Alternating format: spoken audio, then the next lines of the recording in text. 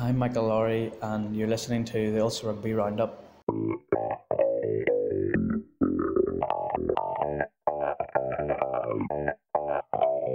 Hello and welcome to the Ulster Rugby Roundup's World Cup special, brought to you in association with Remus Uomo, Victoria Square Belfast and Stockists nationwide. We left him to his own devices for a week, and already the Rugby World Cup is falling down round Jonathan Bradley. He joins us on the line from Fukuoka. Hello, Jonathan. Hi, Gareth. How's it going, man? All good here, just less bad weather by the sound of things. Before we get into the storm, how has your week off been? You had some time off last weekend for a change? Yeah, so there was no press conferences on Saturday and Sunday. Now, we still do right stuff, but you were sort of more at your leisure, more at your own devices, I suppose, because you weren't dictated to by the times of the press conference. So the Ireland players got away from camp for a few days and got away from us for a few days, and we got away from them for a few days. So everybody came back a lot happier. That meant some baseball for you, which was a bit of a different sporting experience out there. Yeah, so I've had a lot of rugby, obviously, but some sumo wrestling and some playoff baseball. Baseball, so if you don't know, is absolutely huge over here. It's probably the second or third most popular sport, and they're entering the crunch time in their season.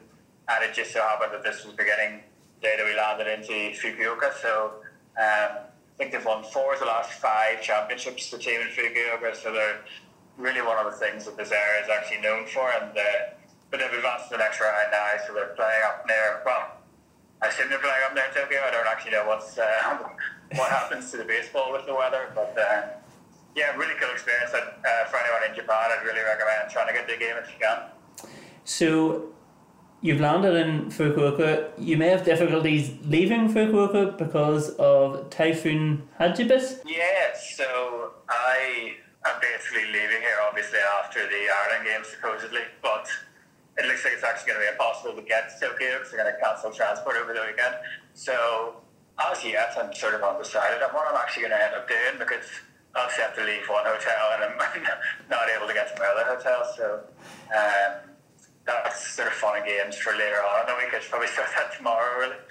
These are the things that fall through the gap. When everybody's worrying about the Rugby World Cup, it's your hotels that I am most concerned about, Jonathan. I'd just like you to know that. It's like, everyone's worried about the integrity of the competition, but nobody's worried how I'm going to get across the country on Sunday after the game. So it'll all work out fine. It would need to. So what might not work out fine is the weekend's rugby. Well, what definitely isn't going to work out fine is the weekend's rugby. Just update us then to where we are right now with the absolute havoc that is the Rugby World Cup. Yes, so an incredible day at the Rugby World Cup. Obviously, certainly the most incredible there's ever been without a game being played. So where we stand as of now, which is Thursday night Japanese time, England and France is off.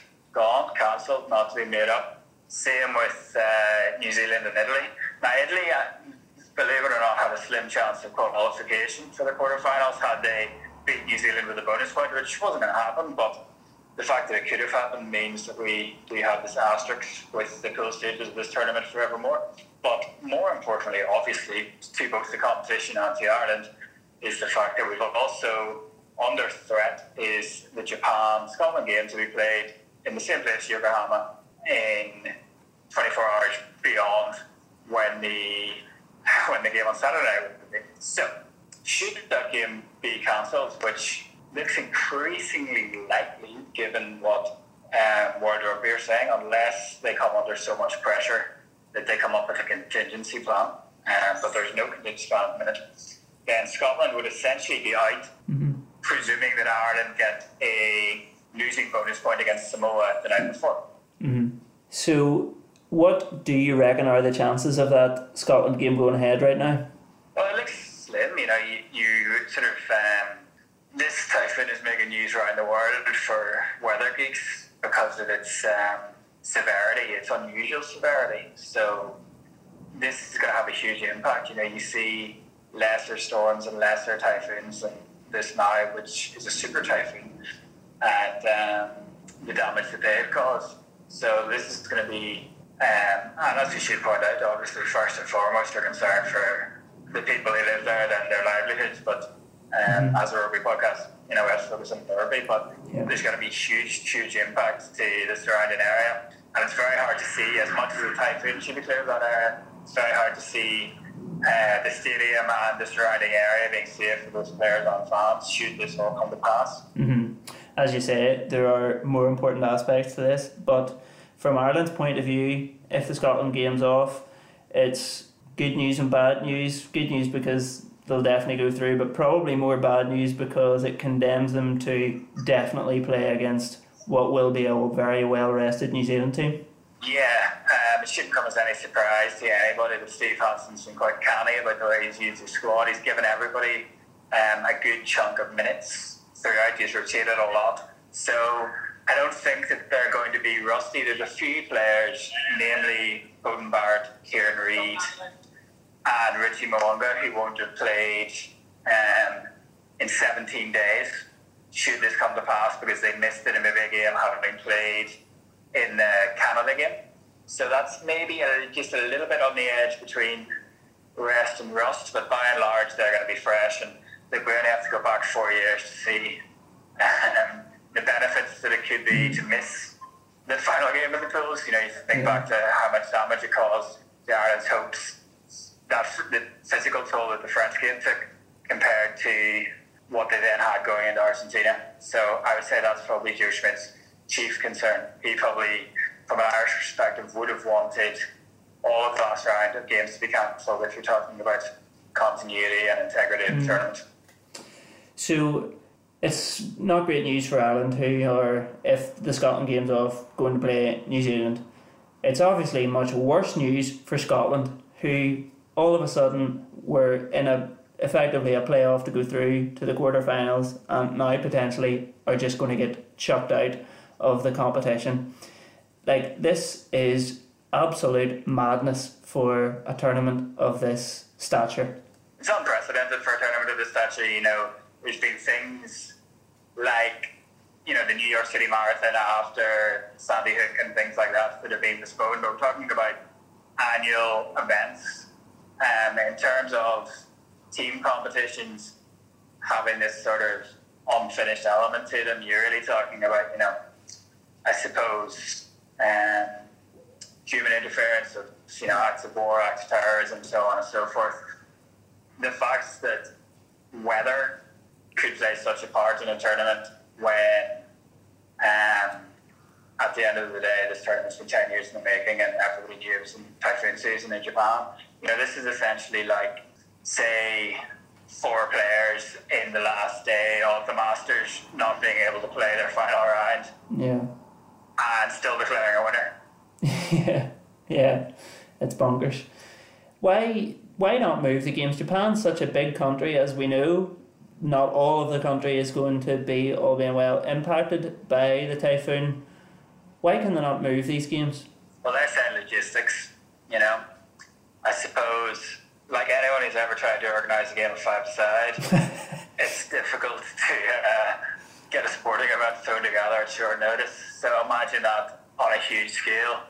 For me, I don't think that washes. I think playing the games behind closed doors or something would have been better than this, because I think while Japan, Scotland and Italy weren't going to win this tournament, I think that's fair to say.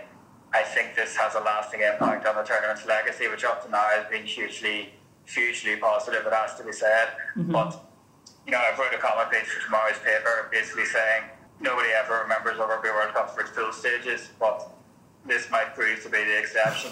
Yeah.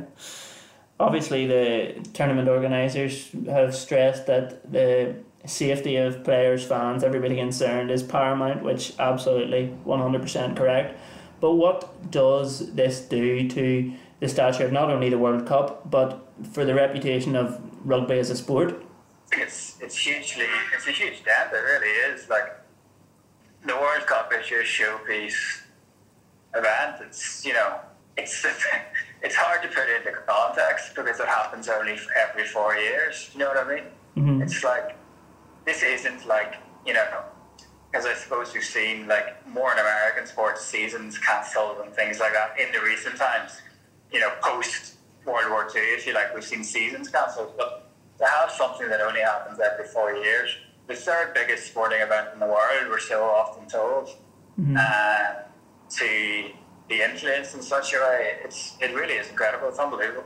I can't get my head around what's happened today. I really can't. And I've had to try because I've had to write about it all. What has the mood been like amongst the other journalists and people you've been speaking to over there? Well, see, we're sort of out of it here. Like, we're very much, not to use the Joe Schmidt phrase, but we're pretty much in a bubble here because we're so far south that it's all just Ireland journalists. But just from like talking to people who've been talking to the Scottish camp, they're obviously furious. As anyone who regularly listens to our podcast knows, I'll never miss an opportunity to talk about Sergio Parisse. Sergio Parisse said that it was incredible that this has happened, and it wouldn't have happened if New Zealand needed the result against them rather than the other way around. You know, most likely he's been denied his last appearance for Italy. We know that, you know, Joel Deeney, their long-serving front rower, has been denied what was going to be the last game of his career. So his career's now over. Apparently he burst into tears when he heard the news. Like, the toll on this for players, and obviously we're all here for work, but we shouldn't ignore the fact that his fans have forked out genuinely tens of thousands to come to this tournament. They're going to get a refund for their tickets, but they're not going to get a refund for their hotels and their flights. Like, you know, imagine if that was the game that you got tickets for and you were out here. I know, yeah, it's a bit crazy. Our fellow journalist from the Independent down south, Daniel McDonald, had tweeted, "Is this not the whole point of making a World Cup draw 2 years in advance so that you can get the logistics and everything planned out to a T? The fact that there couldn't be some sort of contingency planning whenever you knew you were going to Japan, you knew it was going to be typhoon season, seems a little bit crazy." I never like to... sorry, as a rugby journalist, I never found myself using the phrase, "I wish FIFA were more prevalent in my life." 2 weeks, you know, they moved the World Cup final forward 2 weeks. They played it in the end of June, you know, which was a big change. It was a bummer for us because it meant the whole thing was on during school. You didn't get that 2 weeks at the end that you normally get in your summer holidays. But, you know, even something like that, because it should be noted that this is a surprisingly severe typhoon for this time of year, because this is the end of typhoon season.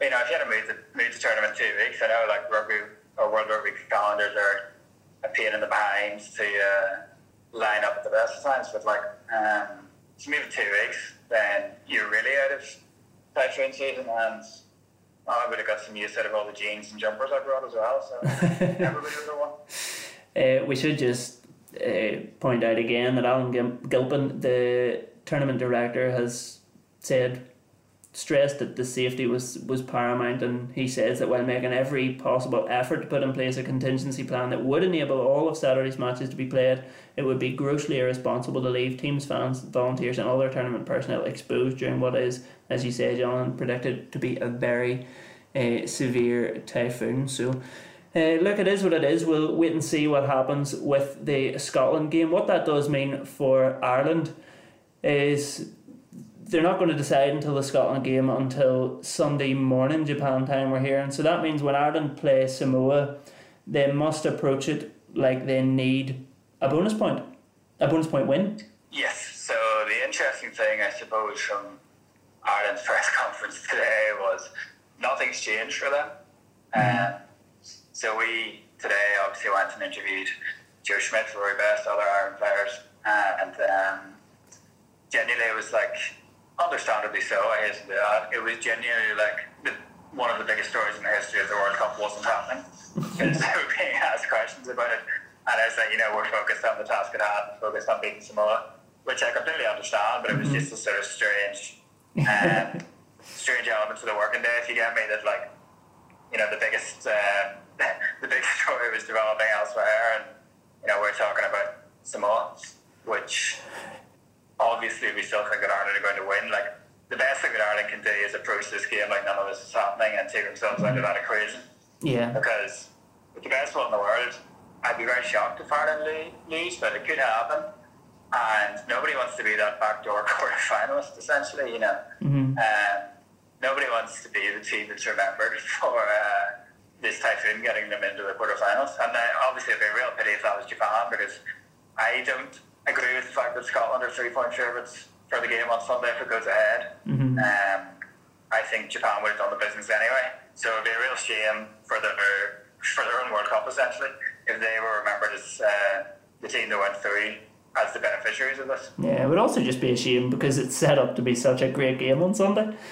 But well, that's it. The pool stages felt so sort of top heavy, and you look at some of the margins that we've had in the games the last week, and it really feels like while this tournament's a great occasion and it's significant historically, being the first one in Asia, in terms of the quality of the games, it's run out of steam sort of as we go through these pool stages. Like Wales v Fiji last night was really enjoyable, but it felt like the tournament really needed it because it had been a fair while since we had a decent game, like a close game, you know. And that was going to be the saving grace, really, of this weekend. The fact that, somewhat surprisingly, I don't think it's unfair to say, like Japan, Scotland, and Ireland were in a 3-way tie. We would have expected maybe a 2-way tie.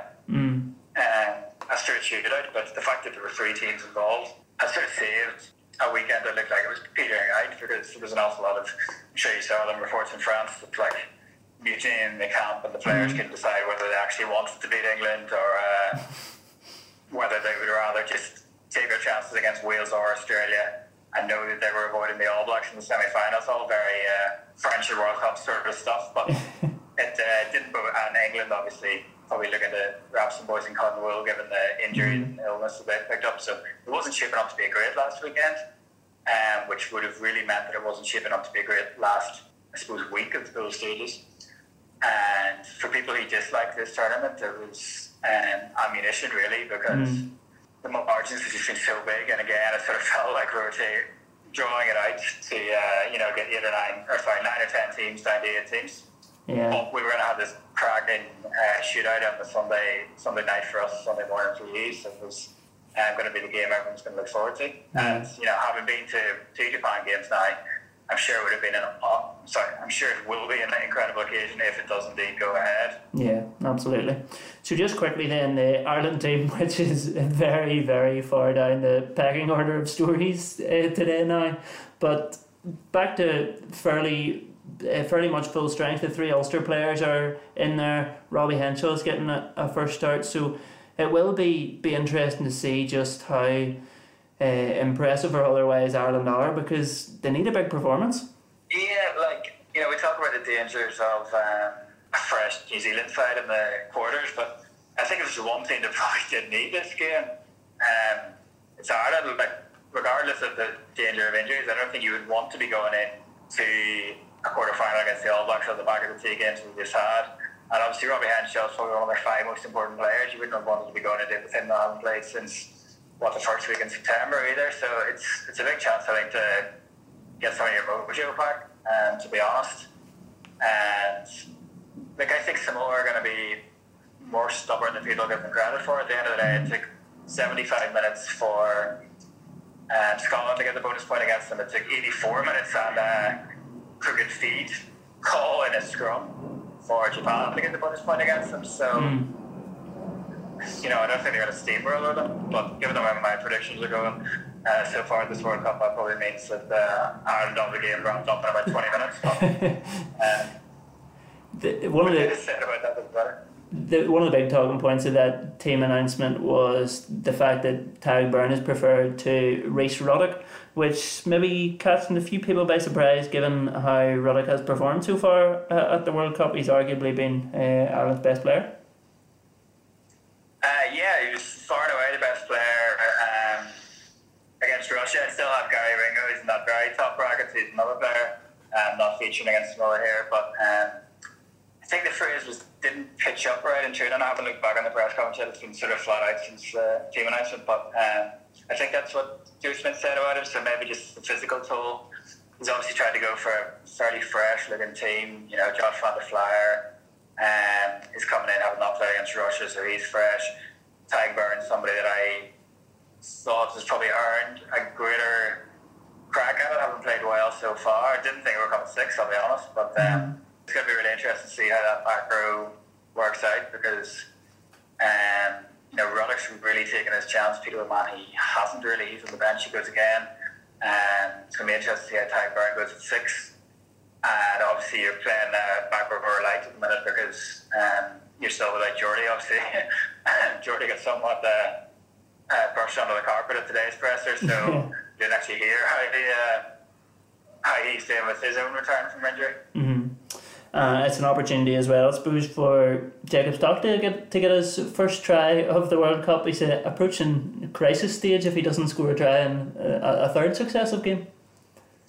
Well, this is the thing, we made such a big deal about him getting in the top 10 of Ireland's top try scorers. Given Rob Kearney's recent run of form, if Rob Kearney would score again before Jacob does, Jacob would actually fall out of the top 10. Incredible stuff. The kind of stuff that only I care about. I know nobody else does. But other people are concerned with more important matters like the actual rugby.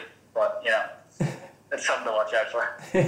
Absolutely. He spoke during the week. He said, he's not too bothered as long as the team wins, which I'm sure is true. But in a wider sense, it would do no harm as a gauge of Ireland's performance of how much more often they're getting the ball in Jacob Stockdale's hands, because we haven't seen it a lot so far in this tournament. Yeah. So just very quickly, finally, then, have you got a prediction for us for the game? I think it will be 33-12 to Ireland. To Ireland's side. Just to confirm, we're ruling nothing out at this World Cup the way it's going. We'll keep an eye out for that then. I predict Ireland to get beat by Samoa. I think it would be a bad sign if I was enjoying Japan. Probably right. Well, look, go you and enjoy Japan a little bit more, and we will chat to you after what is set up to be a very, very interesting weekend at the Rugby World Cup. Cheers, everybody. You're listening to the Ulster Rugby Roundups World Cup Special, brought to you in association with Rimas Ullum, Victoria Square Belfast and Stockists nationwide.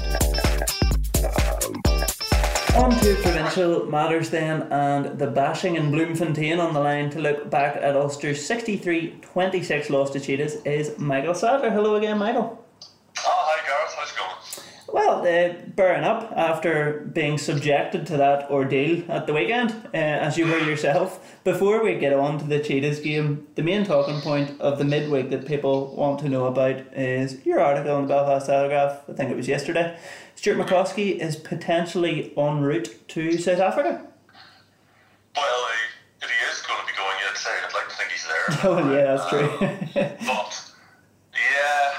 there was a whisper that something like that might be afoot. So we managed to get a conference call in with Dan McFarland and 3 of the players in midweek. I did put it to him at this. What was his reaction to this? Was this complete tosh, or was there anything to this possibility of him being called out? And he just said possibly yes, but chose not to really elaborate any further than that, or indeed want to talk any further on the matter, which might well suggest that that's exactly what's happening.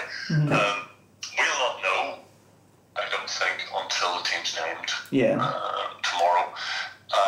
Stuart McCloskey did play in one of the warm-up games, but hasn't been seen since. And I'm not entirely sure what the injury is, because quite often you get these lower limb kind of ideas. I can't remember if he was one or not, but I believe it is some sort of issue like that.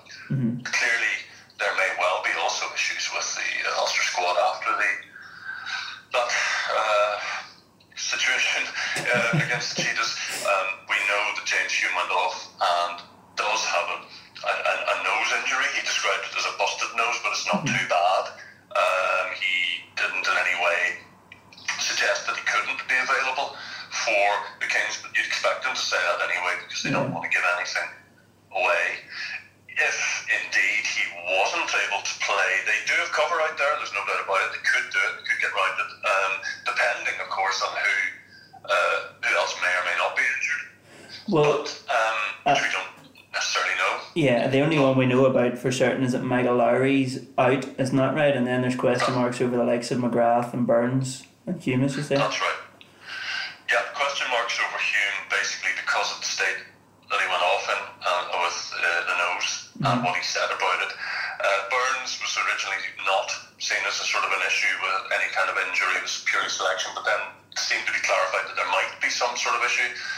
Jack McGrath had a toe problem, but we're none the wiser as to the availability of any of those guys. It's just really Michael Lowry. If indeed there was doubt over James Hume, and if indeed Stuart McCluskey was fit and willing and able to jump on a long haul flight, I think you'd take him, because it's vitally important to put in a big performance against the Kings and take away, if you can, 5 points. And Stuart McCluskey is fundamental to the way the side play. He is very strong in defence, a very powerful runner, and a great offloader. So if you could, you deploy him, I think. We shall see if that is the case. Yeah. And Vihan Herbst obviously is out there providing cover, but we understand that's probably all he's doing, and we're unlikely to see him unless something unforeseen happens. Well, again, Dan McFarlane was asked about this, and if he made anything clear at all, it was that Vihan Herbst is merely there for cover, and that if their guys are fit, their guys will play. Those guys being Ross Kane, Tom O'Toole. I assumed that Vihan Herbst probably would be involved in some way, but that notion seems to have been, swatted away by Dan McFarlane. Again, we'll just see what happens when the team's announced, because we have literally no real idea, other than Michael Lowry, who isn't in a position to play this game. Well, Ulster could certainly do with an improvement, to say the least, regardless of who's going to play. Last weekend, 9 tries conceded. That's equal to the record that was set in the Munster defeat last year. And really in the second half, it wasn't sort of out of the question that score record of 64-7 was in threat at one stage. Such was the danger Ulster were in. Oh, very much so. They were very fortunate in the end that they didn't actually surpass that 64, that being the highest number of points they've actually conceded. The 9 tries, you say, equalled it with Munster, I think it was September of last year, when they sent down what you might describe as reasonably diluted team down to a strong Munster team that got absolutely hockeyed out the gate. This wasn't the case here. This was a stronger Ulster team who are expected to be competitive. They had been when they were at the Cheetahs, again around about this time last year, when actually they snatched a draw with the last play of the game. Henry Spade's try and Billy Burns' conversion. And actually walked away with 3 points. They were making quite a play that they walked away, not quite a play, but they did emphasise that they did walk away with 1 point, which could be very, very important. They got their 4 tries. And but that seemed to be masking over the fact that this was, by some way, a horribly substandard performance defensively, set piece. It was a horror show for large parts of that game. What was it exactly that went wrong? Obviously, you conceded 9 tries. It's needless to say that the defence was fairly shambolic, but the scrum was overpowered. Every time Cheetahs ran at them, they looked like they were going to concede. How did this happen? It's a good question. It's hard. You can't really put your finger on why it happened. I think fundamentally, first of all, the game was far too fast and open. Ulster didn't want to play a game like that. It fell beautifully into the Cheetahs' laps that they got that head start. They got their dander up. Ulster's confidence took a bit of a beating, and really from there it was a case of, you could tell very early on the Cheetahs just had far too much power up front, far too much accuracy behind the scrum, and I think quite frankly even they would have probably been surprised at how easy some of those scores came to them. But once they got that sniff of being able to push on, boy, they really did put Ulster to the sword. And I think what Ulster didn't, they scored 1 try in the first half, but I think it was something like about 33 or 34 minutes of play before they scored another point. I think at its very worst, something like 49-7 down. I guess at that point, when you're a team so far in front, you might take the foot off the throttle a bit. And that maybe is indeed, I suspect, what actually happened. But Ulster got an opportunity to get some scores. The game itself then suddenly started to resemble at times a sevens game when I think the Cheetahs probably forced it too much. If they'd shut up shop, I'm not sure Ulster would have got that point. And that may be a weakness of the Cheetahs, that's really there is only plan A, and they didn't revert to sort of saying, well, why don't we just close this down? Why would they? They probably thought to themselves that there was 70 on offer. And in a way that invited Ulster back into the game. Cheetahs got a bit loose. They took off some key players. Well, Ruben Pienaar was taken off at the 46th minute once they decided the game was no longer in doubt. Now, he hadn't done an awful lot in the game. Kicked all his conversions. He kept the ball fizzing it out, but he wasn't doing anything particular. He wasn't hitting with a lot of box kicks. He wasn't under any pressure. It was like an armchair ride for him. So I guess once they decided that the game was done and dusted, they wanted to get one of their key players off in case he got hurt. But he certainly probably wouldn't have had. Rarely has had an easier game, quite honestly. I don't know why it happened, Gareth. There was talk afterwards about the altitude being a factor. I'm sure it was, but Ulster still finished quite strongly. So it just was a horror show, and we saw that this is possible because of what happened last year at Munster. And it can happen. And clearly we saw as well in the Ospreys game. I know the Ospreys scored a try, but they found this huge hole in Ulster's defence. And the Cheetahs did exactly the same. And they poured through. And I think Ulster were completely shell-shocked. Now, it's very interesting. I don't know how they will have recovered going to the Kings. The Kings are, the tournament's weakest teams, but Ulster haven't always been marvellous there either. Last year they didn't even get a try bonus, but did win the game. So it will be very interesting to see how they have regrouped. I know they've had some downtime in Cape Town. They got away from Bloemfontein, not a bad idea. And I think they'd go to Port Elizabeth. I think it's possibly tomorrow. So they're staying away from Port Elizabeth. They're training and preparing in Cape Town. But that must have had an effect on them to have been so badly mauled. No, absolutely. If you mentioned Ruben Pienaar, obviously, who made all those kicks and everything he did look exceptionally easy, but in their back line, the winger Volmink, who scored a couple of tries, and then the fullback Rhino Smith, where if you were watching that as a neutral, you would have been absolutely thrilled to watch those two guys. Oh well, I mean, Ulster should have been well aware of them, particularly Rhino Smith, what he can do.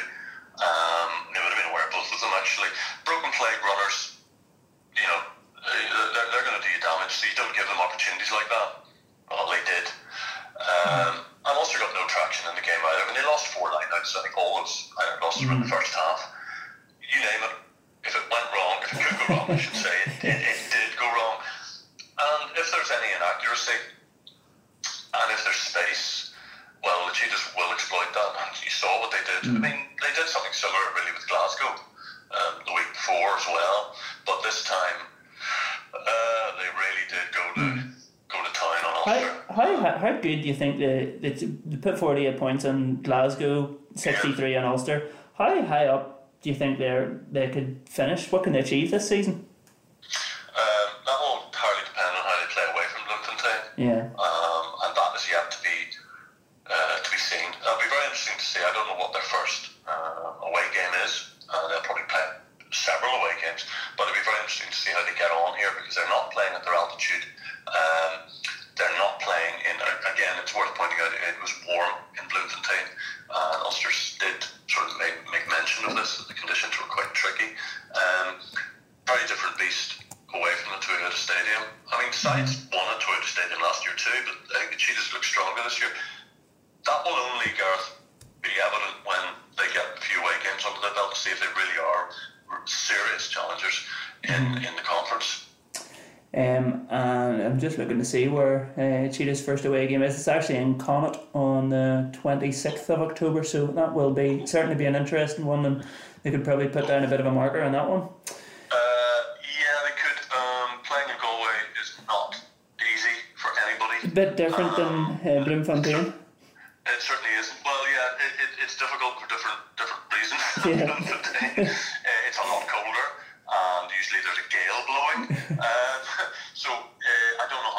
on with that. They'll certainly, probably, potentially, I should say, not be able to play the type of game that they play back in Bloemfontein. But we shall see. If conditions are reasonable, they'll certainly try. Yeah. Were there any positives for Ulster to take out of that game, performance-wise? I know in your player ratings, James Hume topped it, but that was just with a 6, so it sort of indicated he was probably the best of a bad bunch. Oh no, those weren't my ratings. Oh, sorry. Apologies. Well, whoever did the ratings. Shall I name them? If you wish.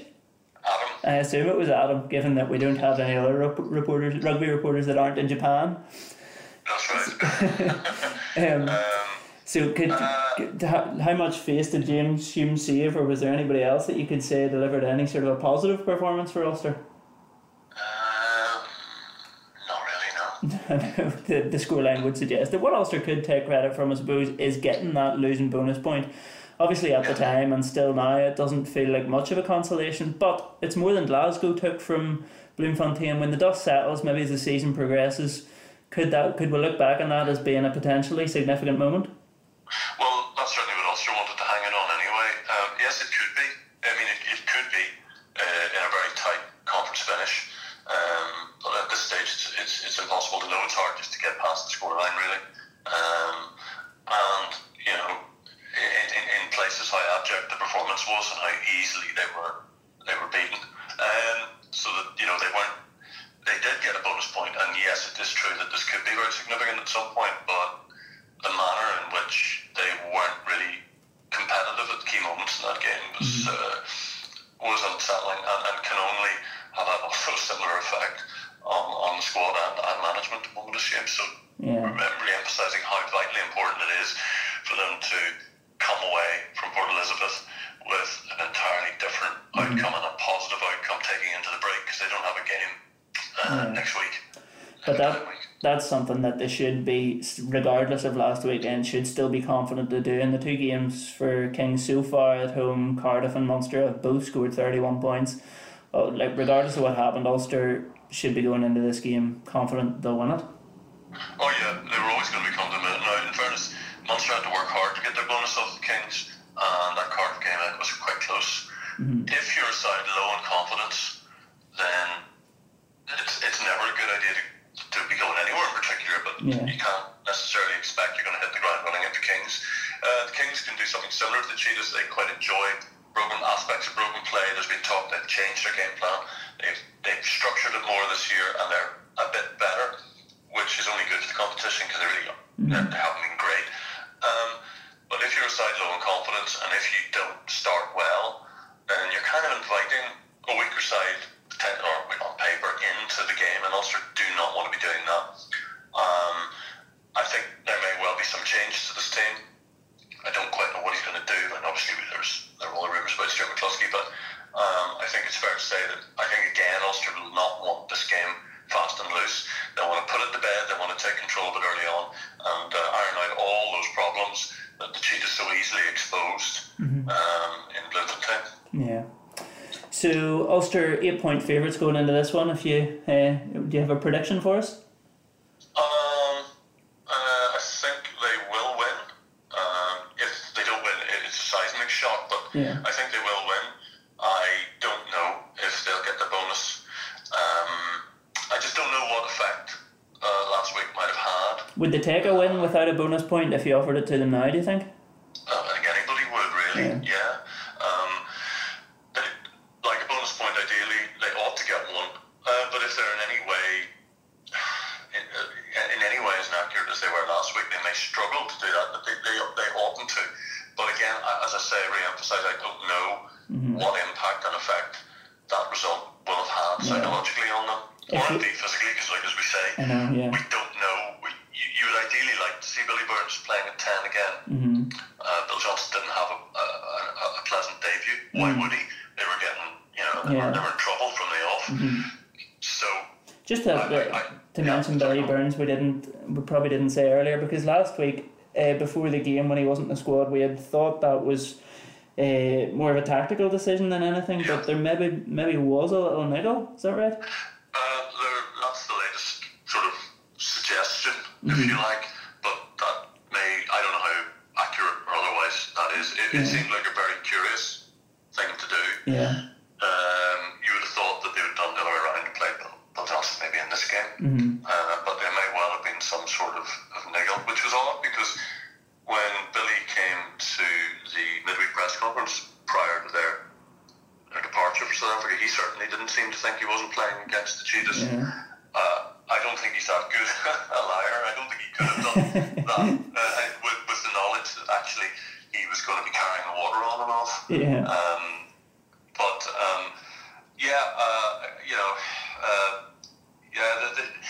They need big games from everybody. I mean, John Cooney also had a very unpleasant experience in Bloemfontein, but he was behind a beaten pack. I think Dan McFarland unusually made about at least 5 substitutions all in one go early in the second half.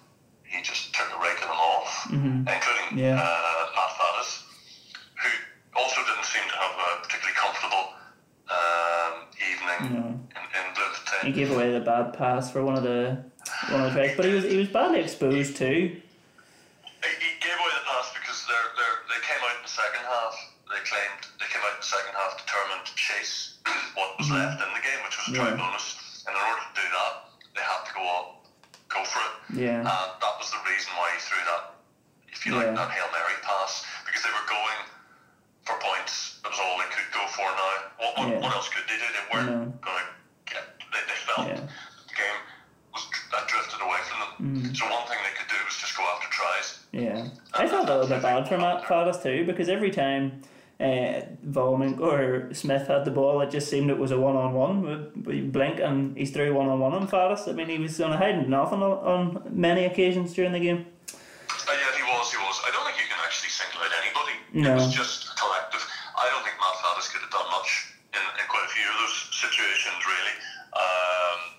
Smith's got to step in. Yeah. He's good enough quality that you're going to get done by him, and that happened. Hopefully, as I say, they're hoping this is kind of a bit of a blip. It is worrying that they got tanked last year as well, but there were circumstances in that might have suggested that at Munster. This is rather more worrying. Yeah. And also they weren't great against the Ospreys, but you sort of put that down to early season kind of just being a bit rusty. That's quite worrying. The only way that you can kind of dispel some of that worry is by putting in a decent show against the Kings, and then go away for your break, come back, and then there are 2 home games. I can't remember which way around there, Cardiff and Zebra. There are 2 home games that they should be winning and get themselves, if you like, right back on track and steady the ship. But injuries are damaging for them. They haven't got Marty Moore either. We don't know when he's going to be made available. The hope is he'll be back for the next, after the break. But and Will Addison as well. We think that Will Addison is okay again good to go. But I don't think there's been any suggestion, certainly, or rumour that he's been winging his way to South Africa. Hey, who knows? Maybe he'd be winging his way to Japan. We just don't know what's going to happen, really. No, absolutely not. Well, look, fingers crossed Ulsters can get things back on track this weekend, and we will speak to you very soon afterwards, I'm sure. Yes, indeed. Okay, guys. Thank you very much, Michael. Talk to you soon. Okay. Bye. You've been listening to the Ulster Rugby Roundups World Cup special, brought to you in association with Rimas Uomo, Victoria Square Belfast and Stockists nationwide.